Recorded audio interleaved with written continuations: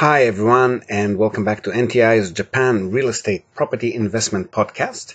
I'm your host, Ziv Nakajima again. Great to have you with us today. Glad you could tune in, and thank you for your patience in recent weeks. I've been a bit irregular with the new episodes for the past 3 weeks or so, mainly due to the fact that I've been in Australia, Gold Coast, Australia to be more precise, on a family holiday, which makes it a little bit hard to create that quiet environment that's needed for recording this podcast. In fact, even the few precious minutes in which I'm speaking to you right now have been hard to come by, let alone the 10 or 20 minutes needed for a full podcast episode. However, I wouldn't want to leave you without your Japan property investment fix. And since I've also had the pleasure of speaking at a short seminar here in Brisbane, Australia last week, which has been recorded, although not at the highest quality, I thought I'd share the Q&A section of that seminar with you. The presentation section was probably already quite familiar to those of you who have been following this podcast for a while, but the Q&A session, which had more info about our company and fee structure, other options for first-time investors to Japan, financing, and other juicy topics, that's probably worth a listen to. If you can brave through the first few minutes or so, the recording does become a lot clearer about halfway in. So here we go, a Q&A session from our Brisbane, Australia, Japan Real Estate Property Investment Seminar. Enjoy. Your 1-2 bedroom apartments is most tend to generate those 8, 9, 10% returns that we've seen. The bigger ones just will not get that much, but if prices do go up, then they stand to gain there. They've got a larger land footprint per year. And just being an Aussie, haven't asked these questions.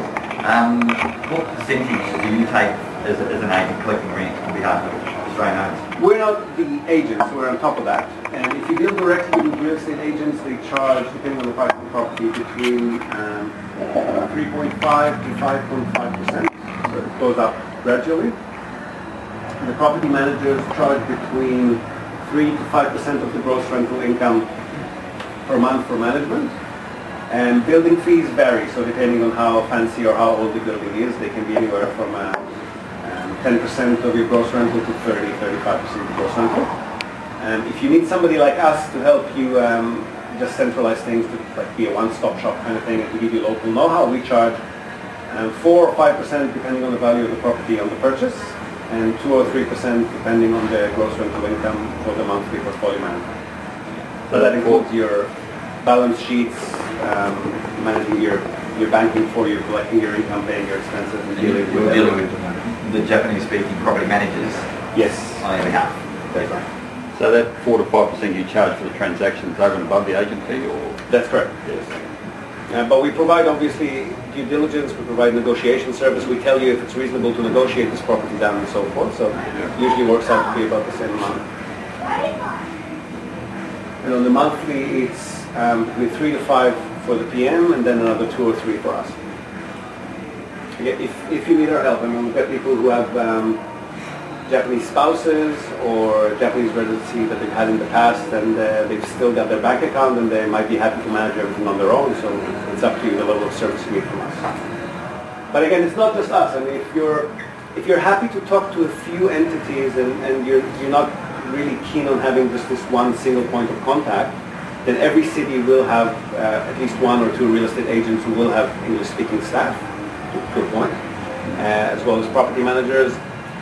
Insurance, building management might be tough, but the property manager potentially could help you with that if you find an English-speaking one. But if you're planning a portfolio, then you need to find the ones that speak English in each and every city you're going to be investing in. So you've just got a few points of contact there. If you're happy with that, you don't need anyone like that. What's the tax system? A bit more comfortable than Australia, but it's not Singapore. So income tax, assuming individual or not corporate ownership. So income tax starts at about 380,000 Japanese yen net per year, so about 4,000 Australian net per year, but you can carry your purchase costs 3 years forward. So most people, if they have 1 or 2 units, wouldn't be paying anything at all. They'd be under the reporting threshold, and even the ones that have larger portfolios, first 3 to 5 years is tax-free.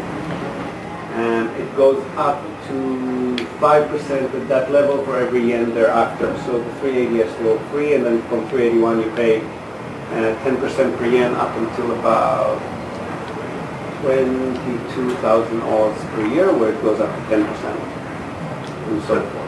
So that means Australia also have to pay the Japanese tax. Absolutely. Yeah. Japan and Australia have an income tax treaty, so you're not going to be taxed twice. You pay what you need to pay in Japan, and then It will be offset. Yeah, offset. Yeah. then they offset whatever you paid there when you pay your income tax back here. So what company tax, circa 30%, is it? 30%. Yeah. So purchasing through a corporate entity, is that a... It's a feasible option if you're planning for a bigger portfolio. There are a lot of deductions that you just can't claim as an individual. And if you've got a mother company overseas, they can transfer funds across free of charge as a loan to the daughter company and so forth. From what the accountant most of our customers use estimates, if you're not planning for a portfolio that's going to be $1 million or over, if you're just going to have a few apartments, it's probably not worth it.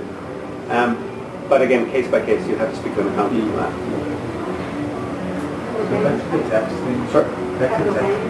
Capital gains tax, if you sell within 5 years, it's I think 39% at the moment.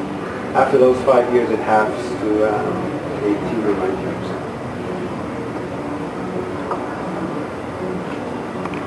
You had a question.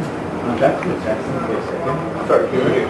Back to tax. Yeah. If you're earning say $56,000 in Australia and you're like $3,000 from the properties in Japan, does that mean you have to pay the Australian tax amount for that $3,000? That's right. So you'd be tax-free in Japan, but as far as I'm aware, Australian legislation does require you to declare that even if it's tax-free there, and then you'll be paying whatever you pay here on that $3,000. You just not double tax.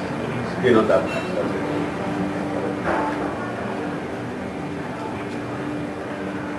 Are your airfares covered if you go over to buy something on the Australian tax? They're deductible. Oh, yeah. Okay. I don't think you're going to get paid back for it. But No, they are yeah, so deductible, if someone flies over and pays like we said before, $4,000 apartment, and you've spent $1,000 on airfares, they are tax deductible. Yeah, they're assuming that you've gone over there. Yeah, just make sure that you've actually got an itinerary that shows that you're going to that place where you purchased property. But yeah. And one more. What is the most typical repeat customer you would have? That's if you can give us an Australian as an example. Australians are usually professional couples. We get couples probably starting around 35 to 60, 65. Usually couples or retirees. Depending on the country, sometimes from Singapore, for example, we got a lot of family offices or young professionals. In Thailand, we've got family offices as well. In the USA, it's more single professionals than couple. Australians are usually, a typical customer are usually young couple, middle-aged couple. And what are they buying? And they usually start off with 1 or 2 smaller units just to test the waters. Go on for about a year or 2, they see that the income is coming in and they can repatriate whenever they want. And then they say, okay, we've got another 100,000, should we buy a small building or a few other units that you can spread out, just depending on their personal criteria. It depends on the portfolio you've got in other countries too. Like if you've got something in Australia that's nice and safe and stable but generating low rental yield, and you might want to hedge with something that's a bit higher on the cash flow in another country. And if you've got nothing on the other hand, we probably recommend, I know definitely Chicago would recommend, to stay safe and stable close to city centers even in Japan. So you might be making 6 or 7% and not 9 or 10, but you'll never have to worry about tenants. And then once you've established this safe and stable portfolio, then you can be a bit more adventurous on the edge of Japan. It's really up to the investor. So Zib, you're going to tell us about how we can get cheap money in Japan? How you can get? Cheap money to fund all these things? Cheap, yes, but it's not easy. So at the moment, and that's only started a year or 2 ago, the only arrangement that we are aware of is to set up a Japanese company. It can be either a company, a native Japanese company with a local nominated CEO, or it can be a branch of a foreign company, in which case the CEO doesn't have to be local. And then you apply for essentially a business loan. It's not a real mortgage, you're applying for a business loan. If you've already got assets that you've purchased in Japan and that are fully paid for, You can use those as securities and get up to about 80 or 90% of the value of that asset. If you've got nothing, there are a few of the bigger banks that will give you a loan even without a Japanese asset or income history. But they'll want you to start at $1 million and they'll only give you 40 or 50%. So if you're happy to put down $500,000 or $600,000, they'll give you the extra 4 or 5. Otherwise, it's still difficult. Once you've established an income stream in Japan and you've got a year or two of documented income, it becomes a bit easier. What sort of Million straight. What sort of interest rates are we talking? With the bigger banks, they're about 3.2. Sorry, with the smaller banks, about 3.2. If you get in with the mega banks, it's about 2.4, 2.5. So pretty good rates, but again, it's quite hard to qualify. And you need to come in person for a meeting with the bank, show them your ID. They want to make sure you're not a money launderer or what.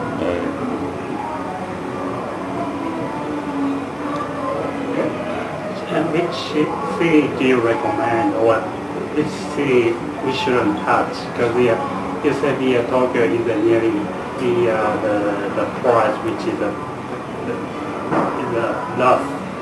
Well, again, it really depends on your criteria, right? So if this is your first time purchasing in Japan and you want to play it safe, Central Fukuoka or Central Osaka or Central Tokyo are good, but the cash flow will be quite low. So Central Tokyo and Osaka will be maybe 4% if you're lucky. Central Fukuoka 5.5 or 6. Other big cities like Nagoya or Sapporo, sometimes Kawasaki, Yokohama if you're lucky, can generate slightly higher returns. But they can be problematic. Like Sapporo, for example, have got a lot of areas that have been overbuilt in recent years. That's starting in Fukuoka as well. And then it becomes a case of, well, newer developments are available for similar rent, then you have to lower your rent because you've got an older property. It becomes a bit of a race to the bottom with the other landowner. You've got 5 vacant properties and they keep dropping every week because everybody wants to be the lowest. A bit like Brisbane at the moment. Yeah. So there's ways around that if you don't want to enter that race, so you can try to rent it out as a monthly mansion, meaning short-term rental but 1 month at a minimum. You can get higher rent for that, but then you have to furnish the place and provide Wi-Fi, internet, that sort of thing. City-wise, Nagoya is good, Fukuoka is good.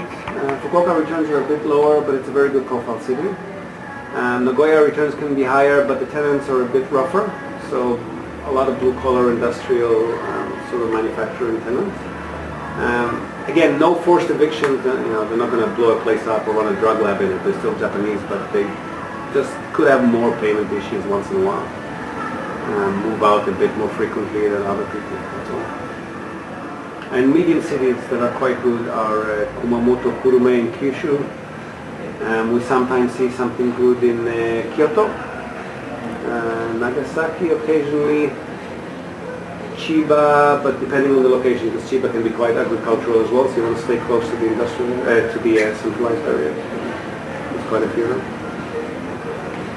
Are there restrictions on foreign ownership of agricultural land? No.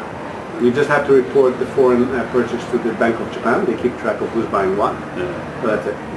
No, you're in fact exempt from some local municipality fees when you're not a resident. Just peanuts, but there's no limits whatsoever.